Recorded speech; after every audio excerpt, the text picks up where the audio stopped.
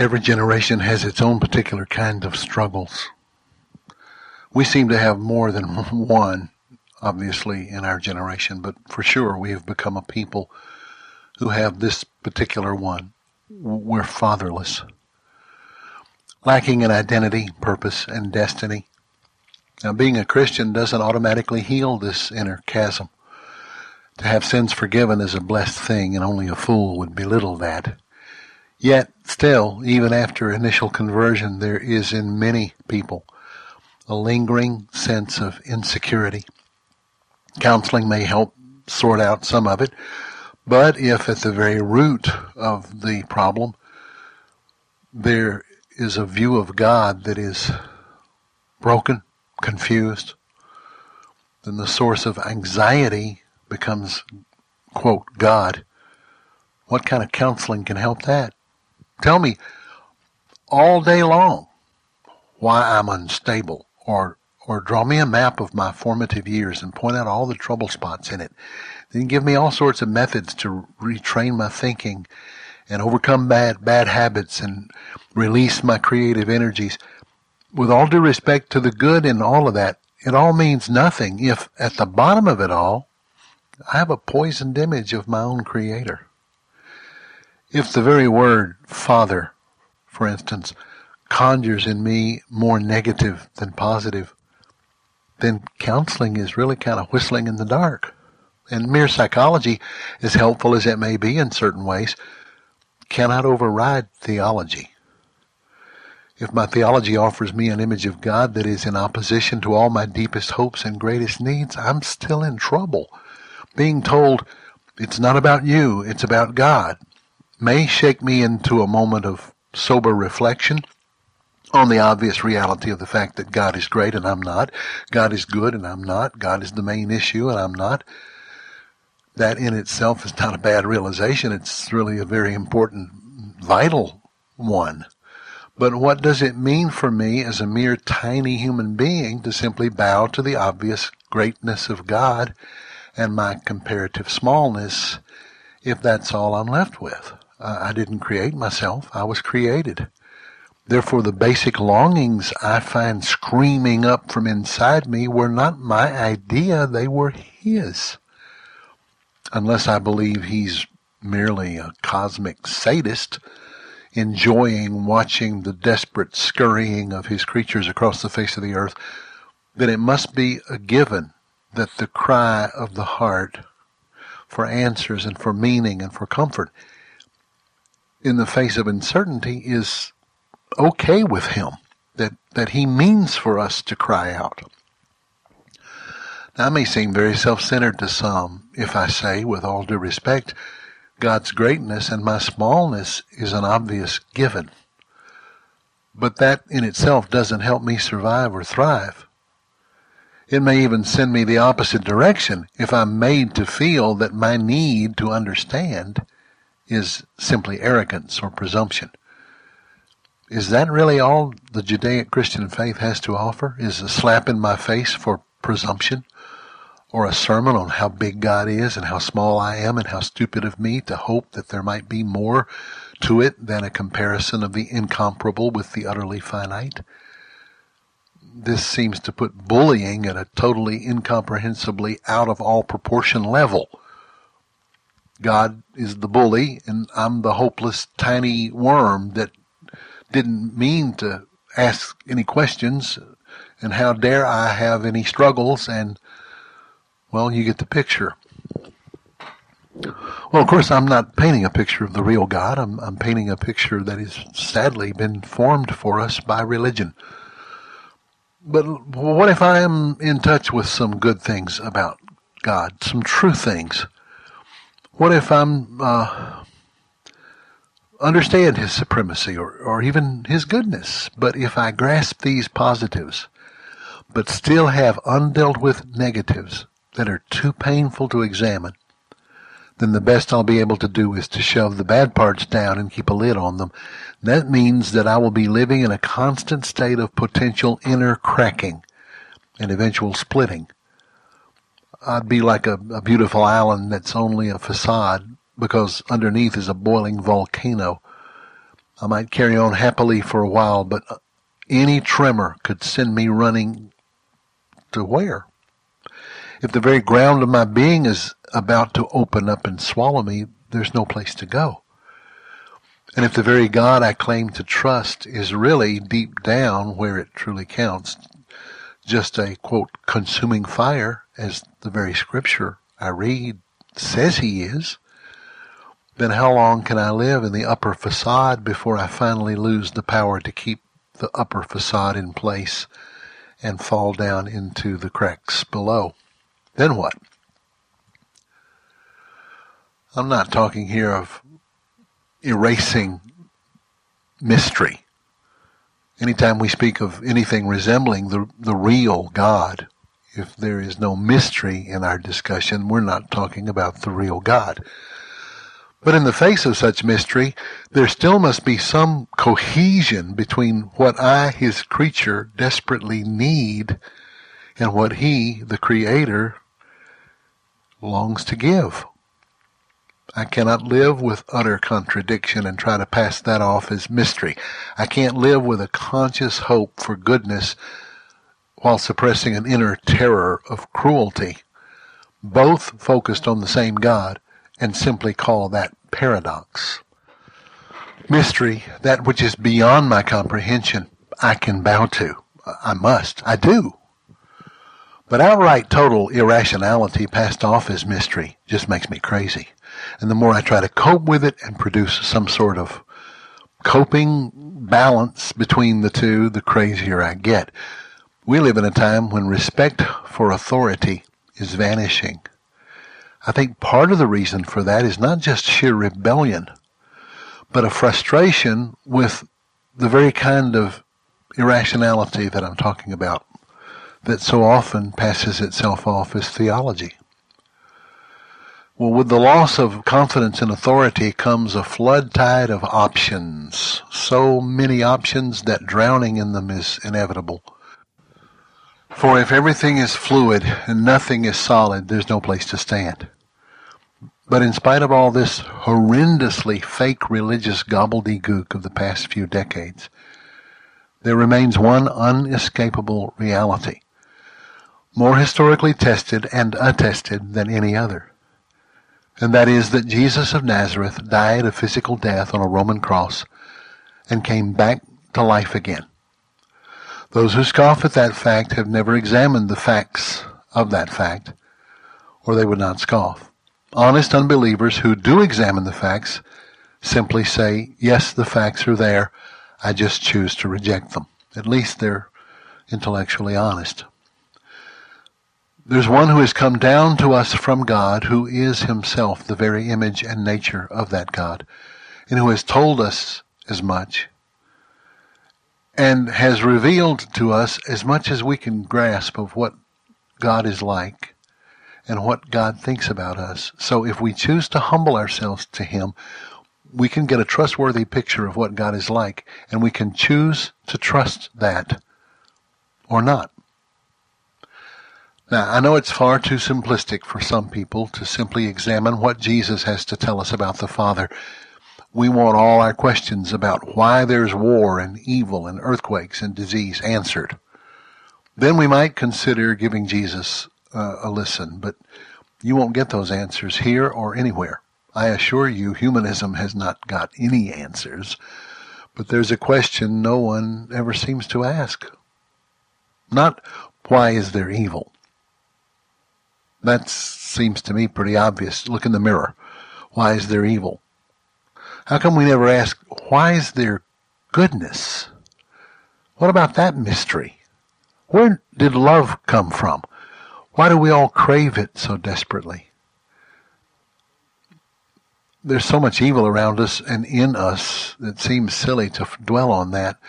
But in the face of such evil, from where does goodness come? How does it survive and thrive in the face of so much evil? Why does even the most outspoken atheist often claim that his non-belief is based on his anger over injustice? Why does he expect anything else but injustice? Where is justice supposed to come from? And who decides what is just and what isn't? No, we will not try to answer all these issues here and now as if we could. There will be a time and place for you to pursue such issues if you must. And there are answers more than most people realize if they take the time and make the effort to push through the struggle to get there. But if you could settle it in your heart that the one who came from heaven and lived among us and died and rose from the grave has something to say to us about God, his Father, something that could help form in us a picture that we might begin to embrace of a God who you might want to open your heart to and trust, that would be a much wiser place to begin than trying to satisfy all the philosophical questions. So can we begin? Now, I wouldn't be surprised if at least some who discover that this time together is going to be focused on what has been historically called the parable of the prodigal son find themselves immediately bored and want to just forget it. It may not be so much that you don't appreciate the story. It's just that, after all, we've heard it so many times. I don't blame you if you feel that way. I have to admit, I probably would feel that way too. But I'm going to ask you to put that aside, if that applies to you, and stick with me for the time we have together.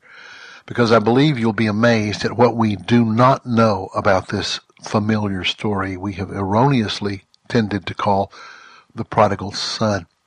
Maybe erroneously is too strong a term. Because after all, it is about a young man who wastes his inheritance. And that's what it means to be prodigal. But we have tended to misunderstand the story, partly by misunderstanding the meaning of prodigal. We somehow think prodigal means trashy, dirty, sleeping with pigs. We mistakenly take the accusations of the self-righteous older brother who accuses his brother of having thrown away his inheritance with harlots as a statement of fact. So a prodigal in our minds is not someone who foolishly and selfishly wastes his opportunities for life. No, he's simply a whoremonger and a party animal. And that doesn't fit our own story, maybe, so we can excuse ourselves from paying too much attention to the gross details of the life of the prodigal. We all think we get the gist of it. The young man, driven by pride and lust, demands his inheritance early. We get that. If we are especially studious, we may understand that what makes this partly so horrible is that by asking for his inheritance early, he's actually stating that he wishes his father was dead, but since he's not, could you please give me the inheritance anyway as if you were? We understand what a hurtful thing that would be to the father. Well, now, when I've taught on this story, before I have made it a point to say anything else, I always bring out the fact that Middle Eastern experts, in all the years of examining this story throughout the Middle East, have only found 2 examples that could be documented of any son asking such a thing of his father. In one case, the father, an Arab, killed his son. In the other case, a Jewish father gave his son his request, but then died almost immediately from a broken heart. We get it. This story is meant to shock the hearers into an encounter with a picture of a father they do not know anything about culturally. So we assume that because we know this much, that we know the depth of the story. I believe, though, that we are all, myself included, like someone who sees a minimal sketch of a great painting and believes then that we have seen the real painting in all its color and texture. We don't know the depth of this story yet very much at all. I've never been satisfied with my own presentation of it, and over the years have sought to find ways to dig into its deeper meaning by examining the work of people who have lived in the Middle East, who have encountered in a much more powerful way the human drama that this story contains. They've not only read it in its various ancient translations, Hebrew, Aramaic, Greek, Syriac, and Arabic, But they've lived right in the very atmosphere of a people whose customs and ways of thinking and responding have not changed in the 2,000 years since Jesus told the story. This is a portion of a much larger study that I've been doing on the way Jesus confronted his culture.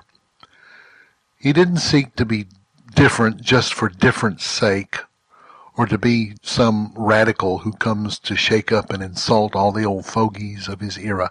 That was never his spirit. But he did come to reveal the Father.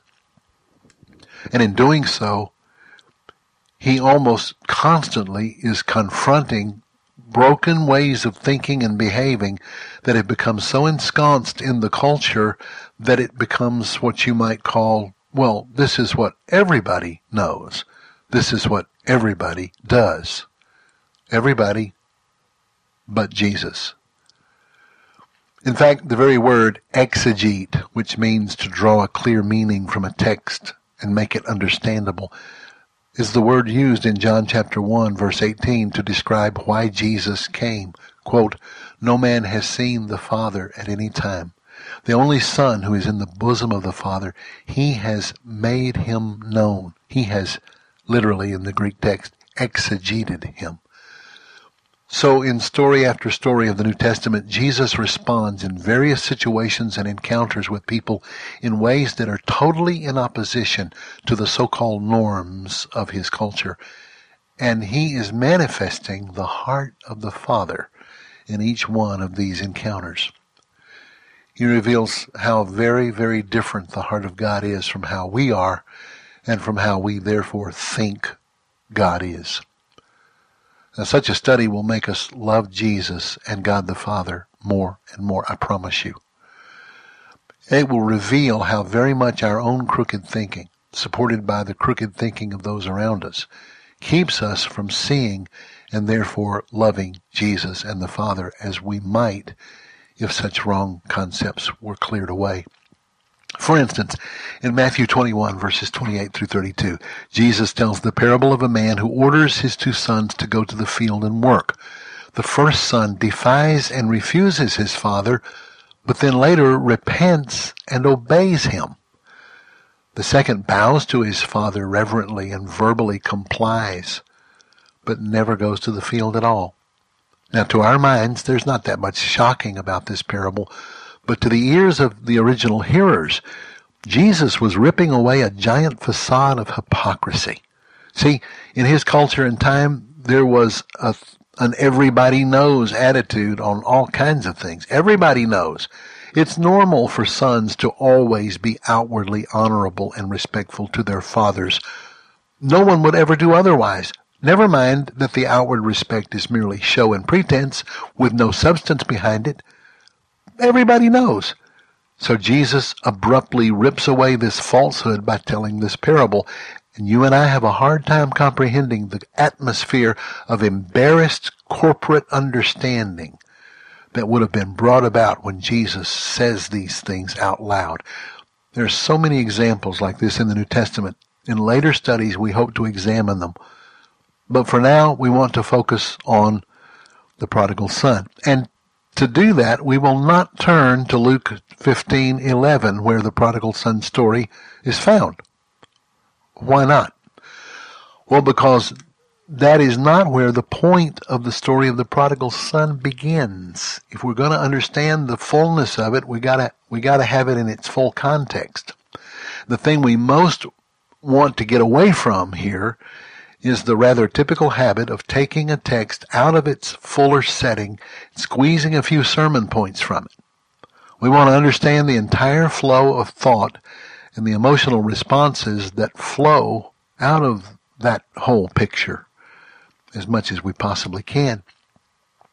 So before you get nervous about the idea that we can't, quote, just read the Bible and understand plainly what it says on the page without a lot of fancy scholarship, listen to me just a moment.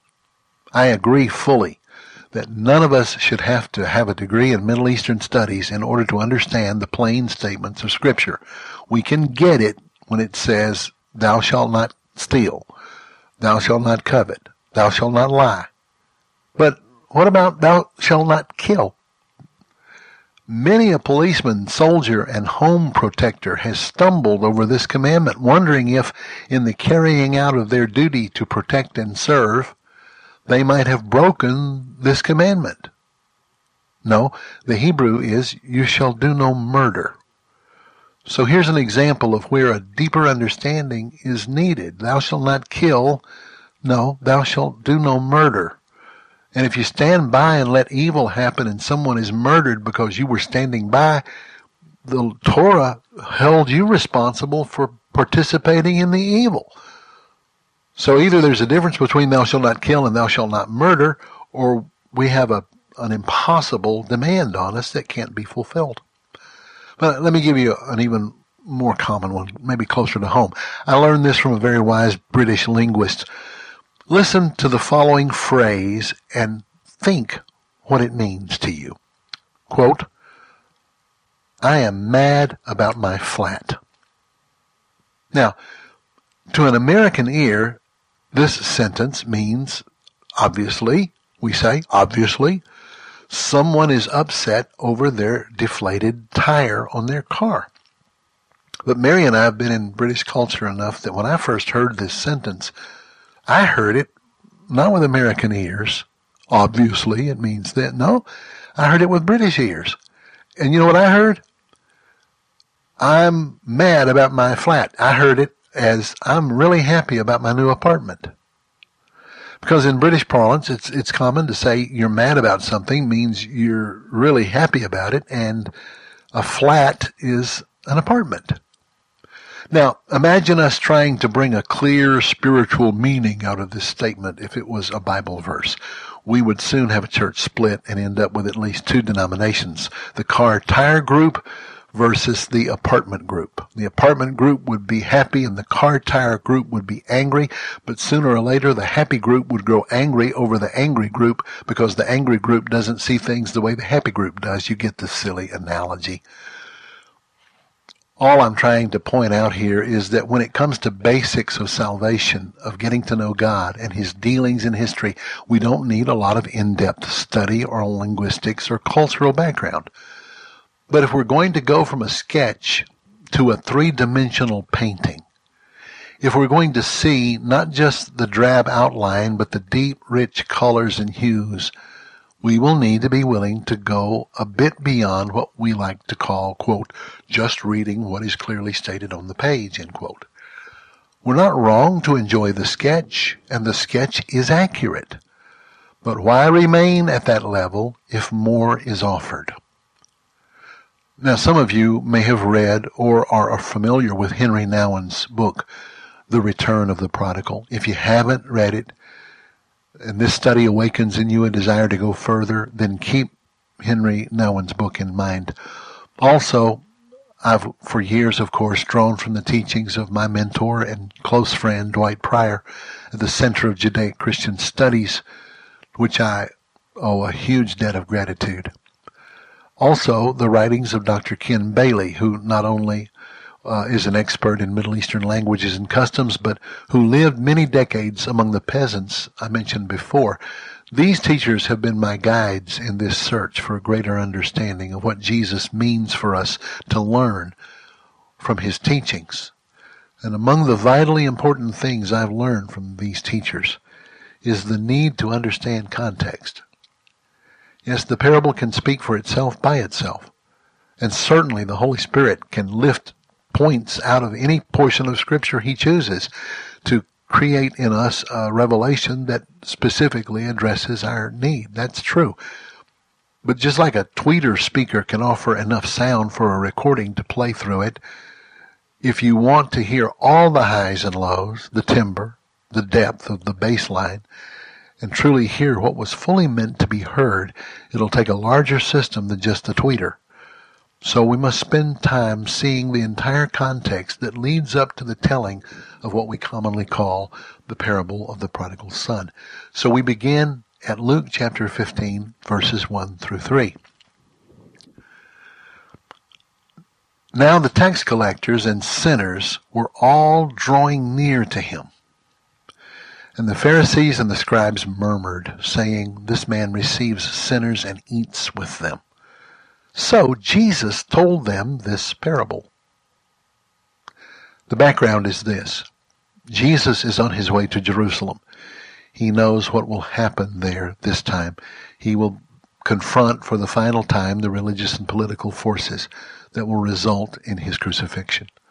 On his way to Jerusalem, he does what he has always done, loves, teaches, and heals. And among those he gives himself to are the especially broken people, the throwaways, the harlots, even the despised tax collectors, political traitors to their own people who sold their Jewish souls to the Romans in order to have a protected government job which gives them an advantage from which to steal tax money from their very own people. Even the harlots looked down on the tax collectors. The common name for them was pariah dog. No dogs in Israel were held in affection, unlike Americans and Western Europeans. But this particular dog was an emaciated, gnarl-toothed mongrel that lived off the stinking garbage heaps of Gehenna, the prototype of hell. You might call him, in our terminology, a hellhound. It was much worse than calling somebody an SOB, to call him a pariah dog. Jesus sees three categories of characters in this play being played out before him. The found, in quotation marks, the lost, and himself. And each story is part of an entire train of thought that is interwoven throughout the three stories. So we can't understand any one of them apart from the other two. They'll be subtle but clear, to the audience at least, if not to us, revelations of what Jesus intends them to hear that will then underscore other points he makes in later parables. Now, what prompted these stories? Remember, it says that the Pharisees murmured and were angry because Jesus received sinners and was eating with them. So, Jesus told them this parable, or these parables. Well, these are important things to look at. Verse 2, the Pharisees and scribes murmured, saying, this man receives sinners and eats with them. Murmured, used only twice in the New Testament, here and in Luke 19:7.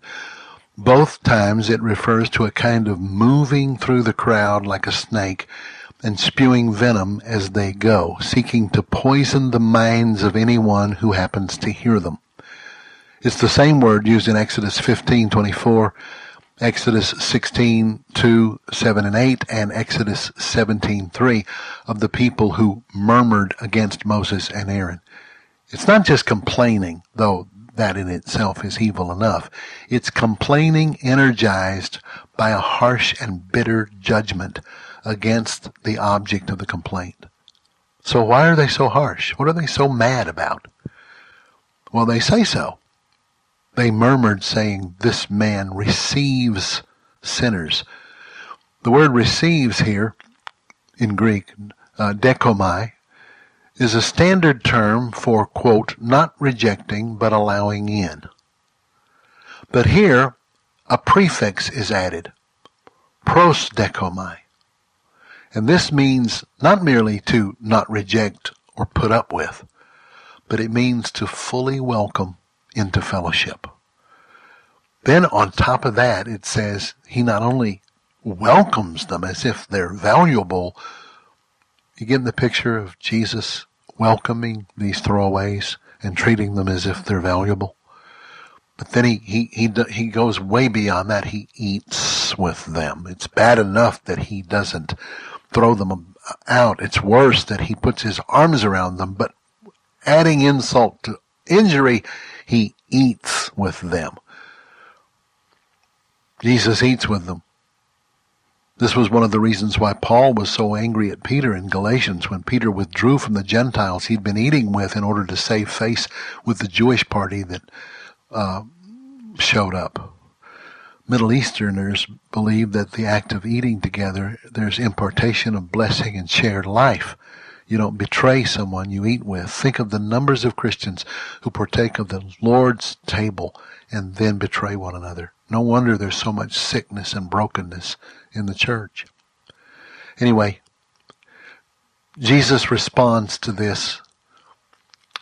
Jesus begins to build a threefold cord by telling three stories, which are really one story. So he says, "What man of you, having 100 sheep, if he loses one, does not leave the 99 in the wilderness and go after that one which is lost until he finds it? And when he's found it, he lays it on his shoulders, rejoicing. When he comes home, he calls together his friends and neighbors, saying to them, 'Rejoice with me, for I have found my sheep which was lost.' I say to you that likewise joy will be in heaven over one sinner that repents more than over the 99 just persons who did not need repentance." That's the first of three stories that we need to examine, all making our way up to the climax and the pinnacle of the point, which is the prodigal son. Now, this is another one of those everybody knows things that Jesus is confronting right off. And here's how. The Pharisees began as a lay movement of working men. They were not preachers. They were not paid religious professionals. You didn't earn a living teaching Torah. So it was common knowledge that teachers would have a trade. Paul made tents. Jesus was a carpenter. Not a bad idea, by the way, to return to that when you think about the number of pastors who've been held hostage by salaries, but that's another subject. Over the years, an idea developed among the Pharisees that shepherds were low level, not necessarily unclean, but certainly not up to par. God the Father evidently rejected this idea at the birth of his Son by making a special invitation to the shepherds in the field to come to see the baby Jesus. So now Jesus carries on his Father's attitude by asking the Pharisees not, "Which of you owning 100 sheep and your hired hand loses one will send the hireling out to find it?"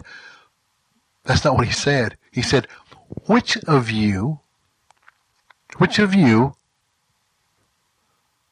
shepherds, which of you Pharisees who claim to be shepherds of God's people is the point.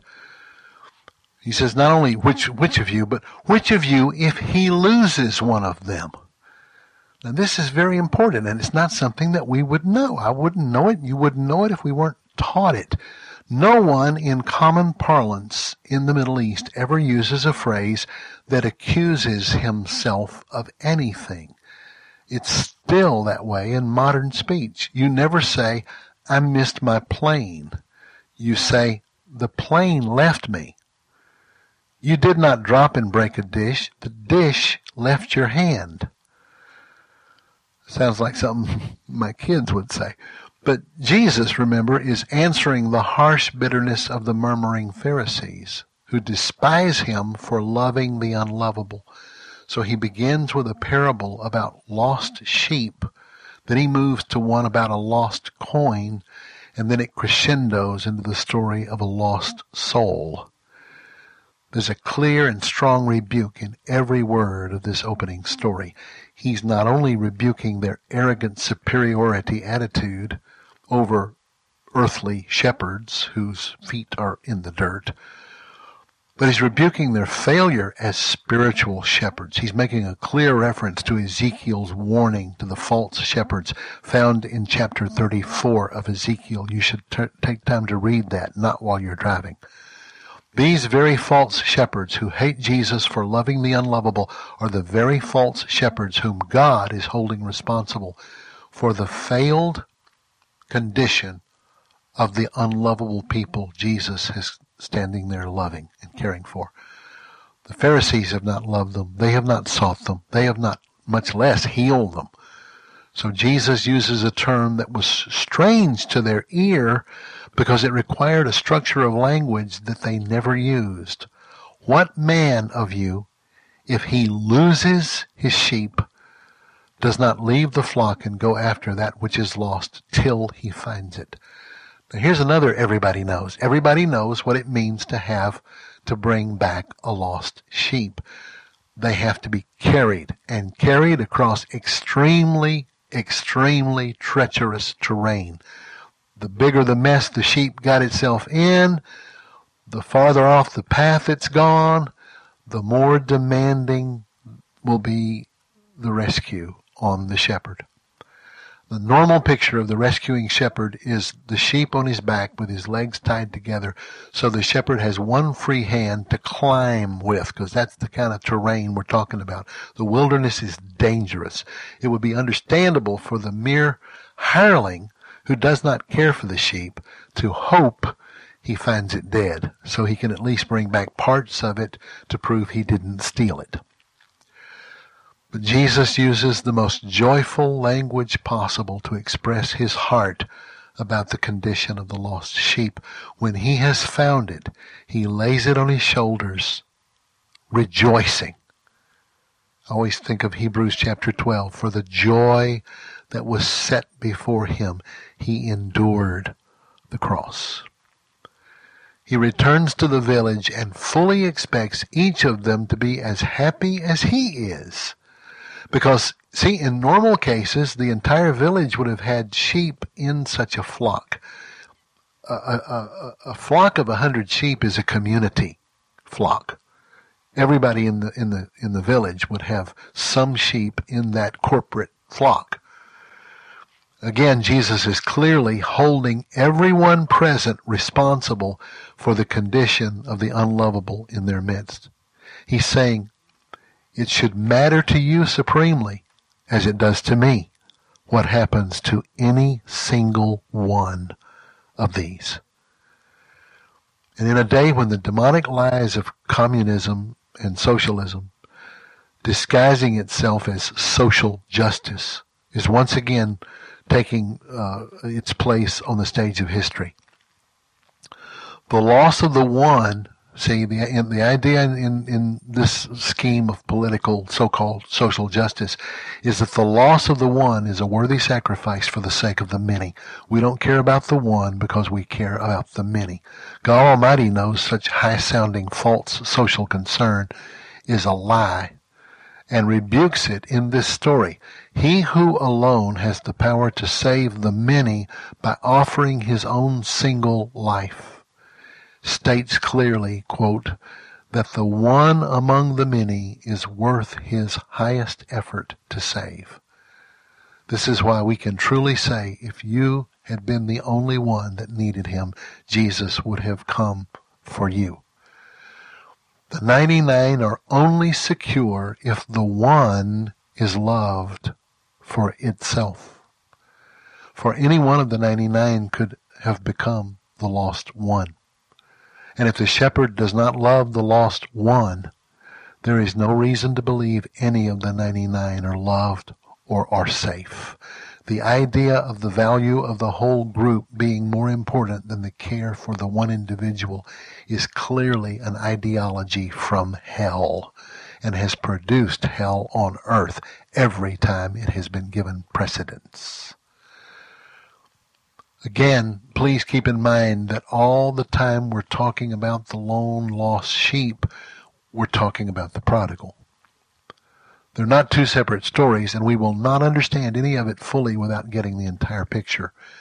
Jesus concludes this first level of answering the bitter criticism of the Pharisees by saying, I tell you now that like the rejoicing villagers over the restored lost sheep, there will be joy in heaven over one sinner that repents, more than over the 99, quote, just persons, end quote, which need no repentance.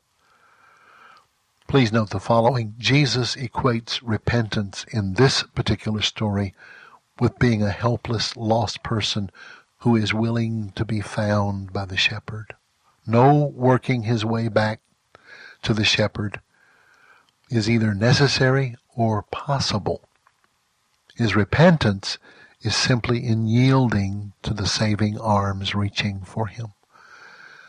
This again is in the face of the demanding scowl of the religious leaders he's addressing. They are those he describes in Matthew 23, the most blistering rebuke in the entire New Testament of failed shepherds, by the way. Read it all if you can. But now look at verse 23 of Matthew 23. Woe to you, scribes and Pharisees, hypocrites! For you pay tithe of mint and anise and cumin, and have omitted the weightier matters of the law: justice, mercy, and faith. And by the way, the phrase is here: justice, mercy, and faith. To the Hebrew ear, you would hear him saying rescue, care, and faithfulness. Justice is rescue, not locking them all up and throw away the key because we're tough on crime. That's not what he's talking about here. He's shown you, O man, what is good, and what does the Lord require of you but to do justly and to love mercy and to walk humbly with your God. He said, you've done all the outward important things you've made important. He said, you should do those outward things while not neglecting the weightier matters of the law, treating people in a way that is meant to rescue them from injustice, being merciful to those who have fallen, and living in faithfulness to God. Jesus closes the first story of Luke 15 here by addressing their demanding, legalistic, small-minded view of the Torah, which makes it impossible for these untouchables, these throwaways, as those Jesus is there loving and bringing home. They've made it impossible for these people to come back to God. I mean, are you getting the picture? Here's the Pharisees, here's Jesus, and here's the throwaways. Just like in the parable, you've got the sheep, the shepherd, and the people in the village. Then in the parable of the prodigal, you'll see, of course, the father, the younger brother, and the older brother. Jesus says, the only repentance I require of these throwaways in this circumstance is for them to let me love them and bring them home to my Father. That's repentance for them. Now this, of course, does not mean that in other circumstances all repentance would be like that. But in this context, he's rebuking the leader's lovelessness for making secondary and even tertiary legal issues the main issues, while completely rejecting and ignoring the truly primary matters of the law: love, justice, mercy, faithfulness. Then finally, in clearly tongue-in-cheek humor, Jesus says there's far more joy in God's heart over the unlovable who turn and come home than there is over those who claim to be home already and don't need repentance. Remember Matthew 21 we spoke about a while ago, verses 28 through 32? Jesus tells the story of the man who had 2 sons.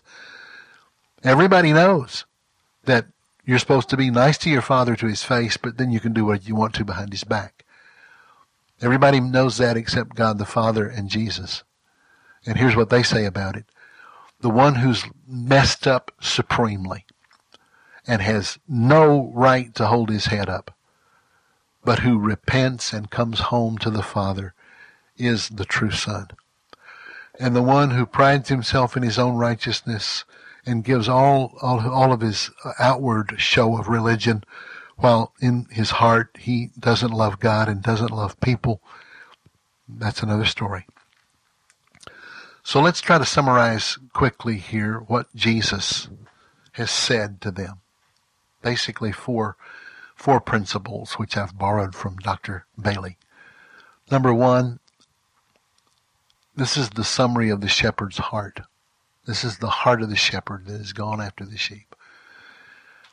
He accepts responsibility for the loss of the sheep, even though it was his underlings who lost the sheep. In the cultural setting, no flock of 100 sheep would be protected and cared for by only one shepherd. There would be a shepherd, and then there would be under-shepherds.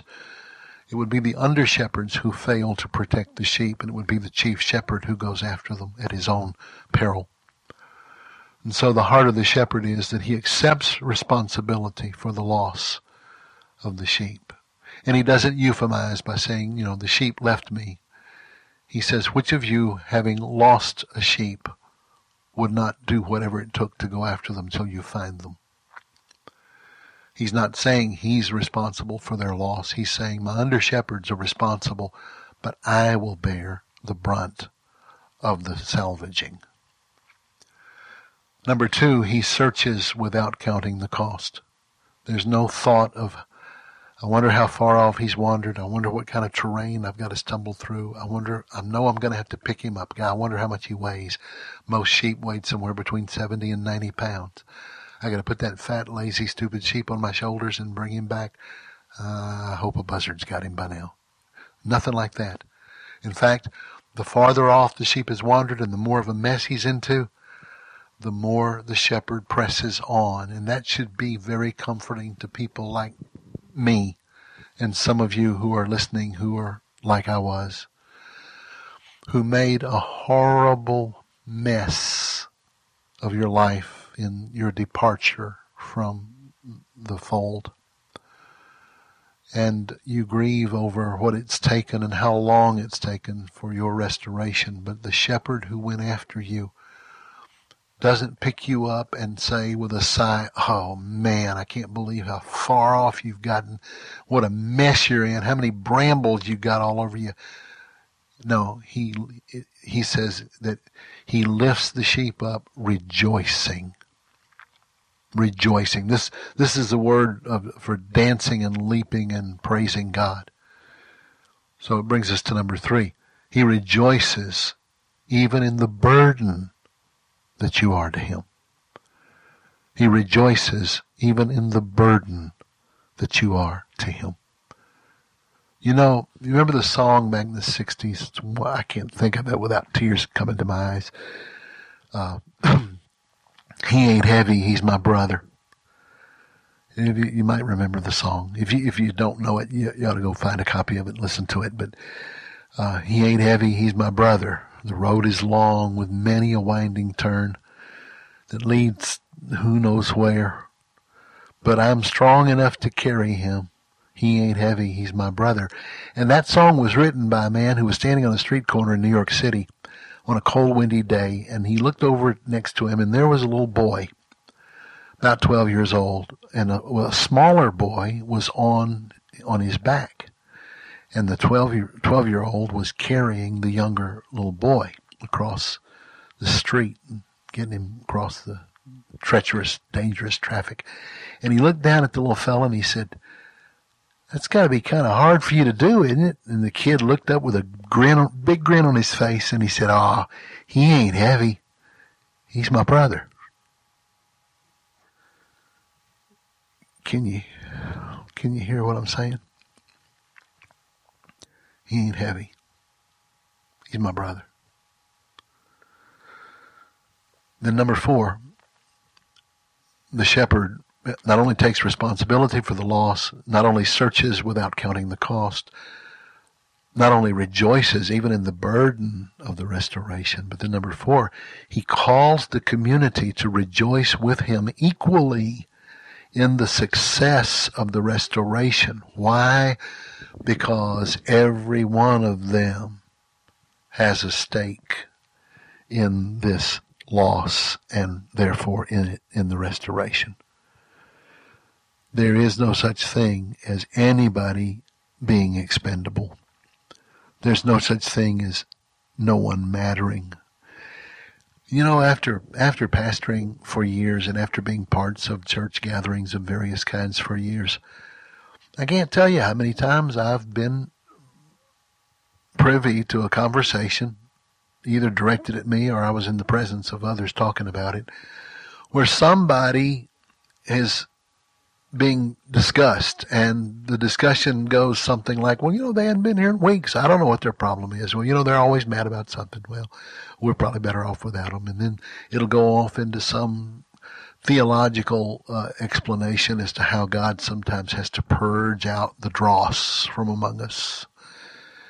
And that gets so easy to do, to turn people into dross that needs to be purged out from among us.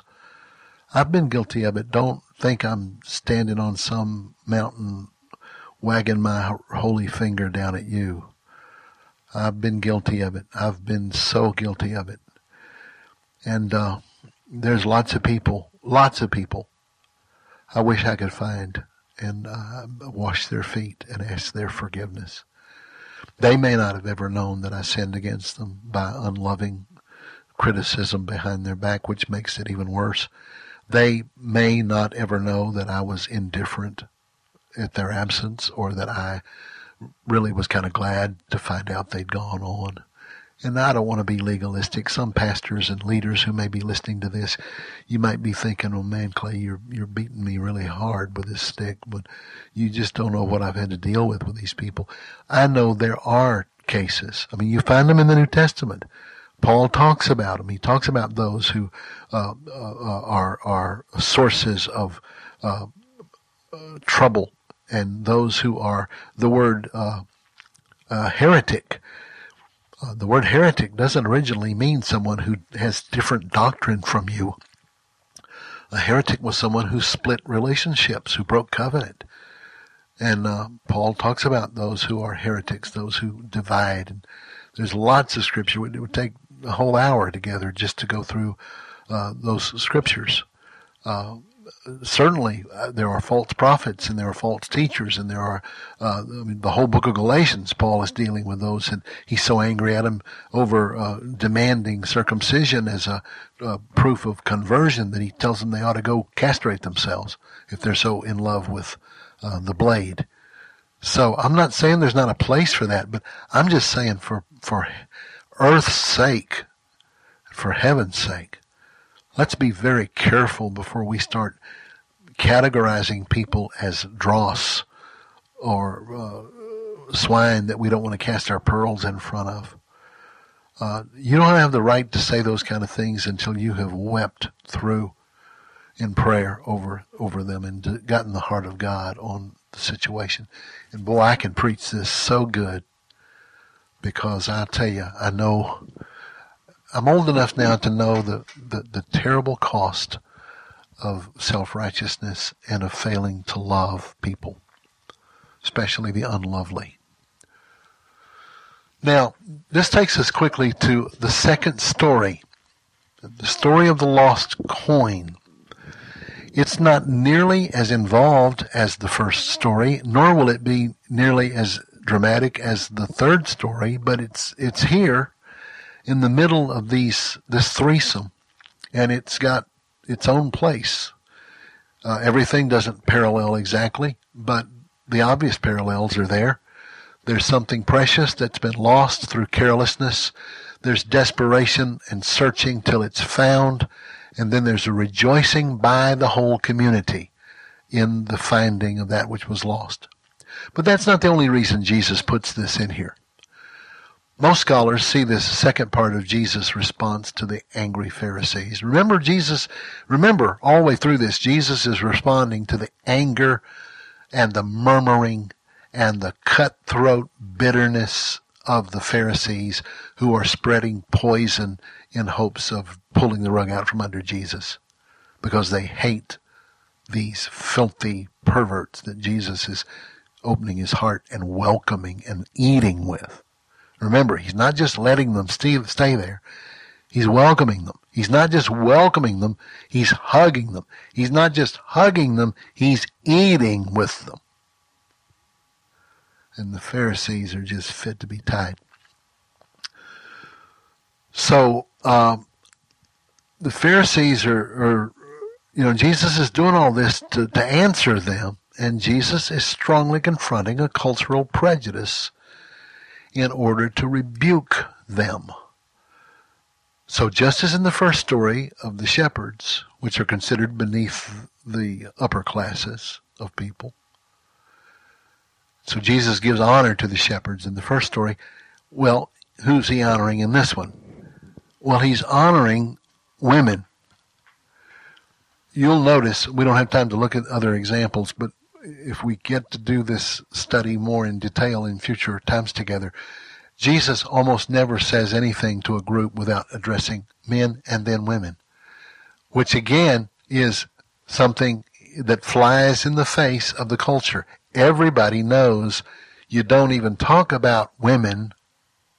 I mean, you don't give them any place at all. In fact, even today in many Arab cultures and Middle Eastern cultures, if a man is in a conversation with other men and the subject of a woman comes up and he's unable to avoid directly mentioning a woman, he will mention the woman and then ask the pardon of the men for mentioning a woman out loud.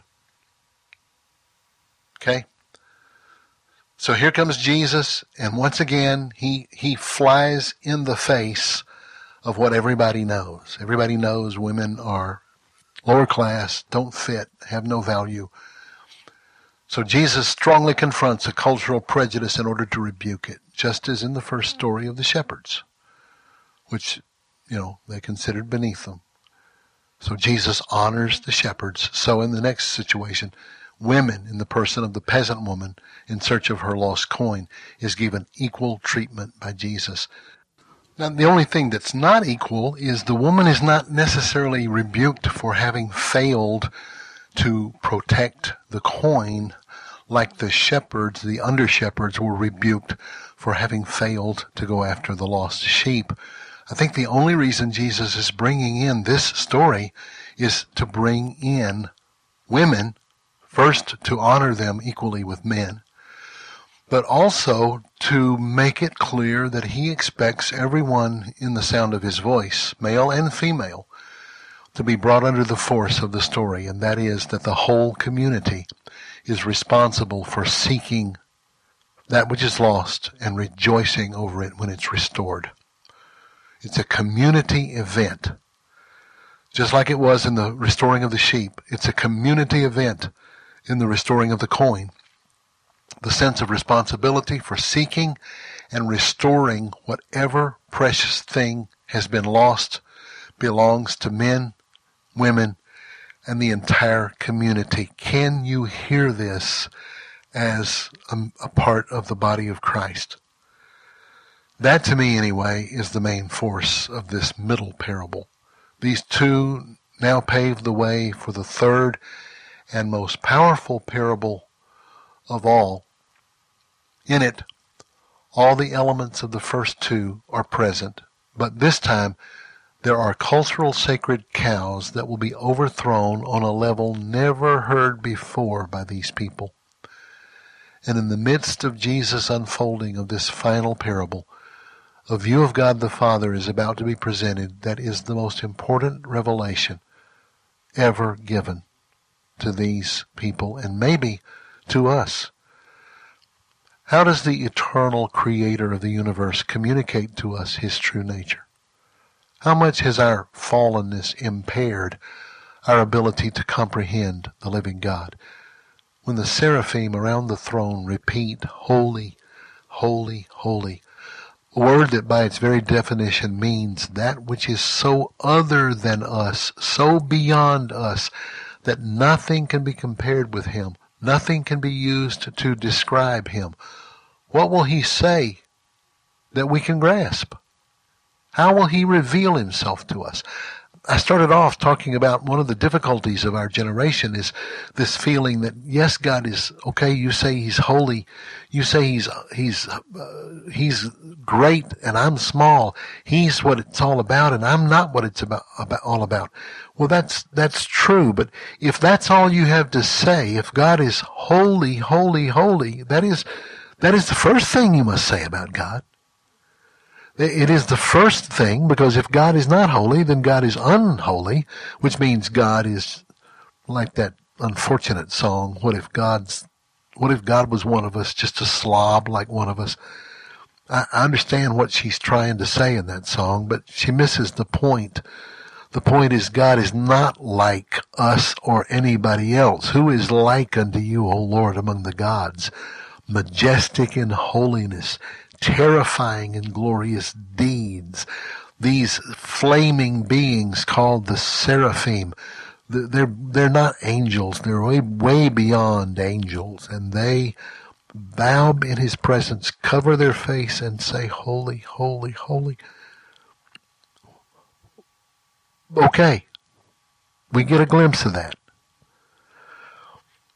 But what if he comes down to us? How will he make himself known? How will he reveal himself? How will he communicate to us? He comes down in the person of his very own Son, the one who is the very image and perfect expression of his character and nature. So that the Son says, he who sees the Son sees the Father.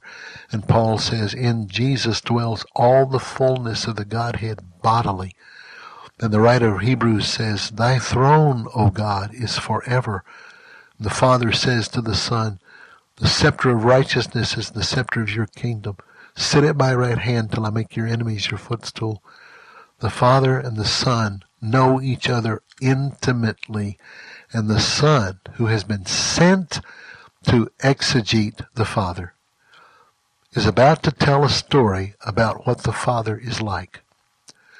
No one in all the universe will have such authority as the storyteller has himself.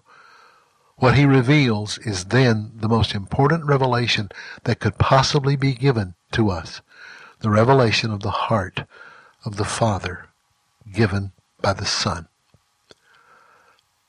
We will take up this revelation in our next session together. God bless you. Thank you for listening.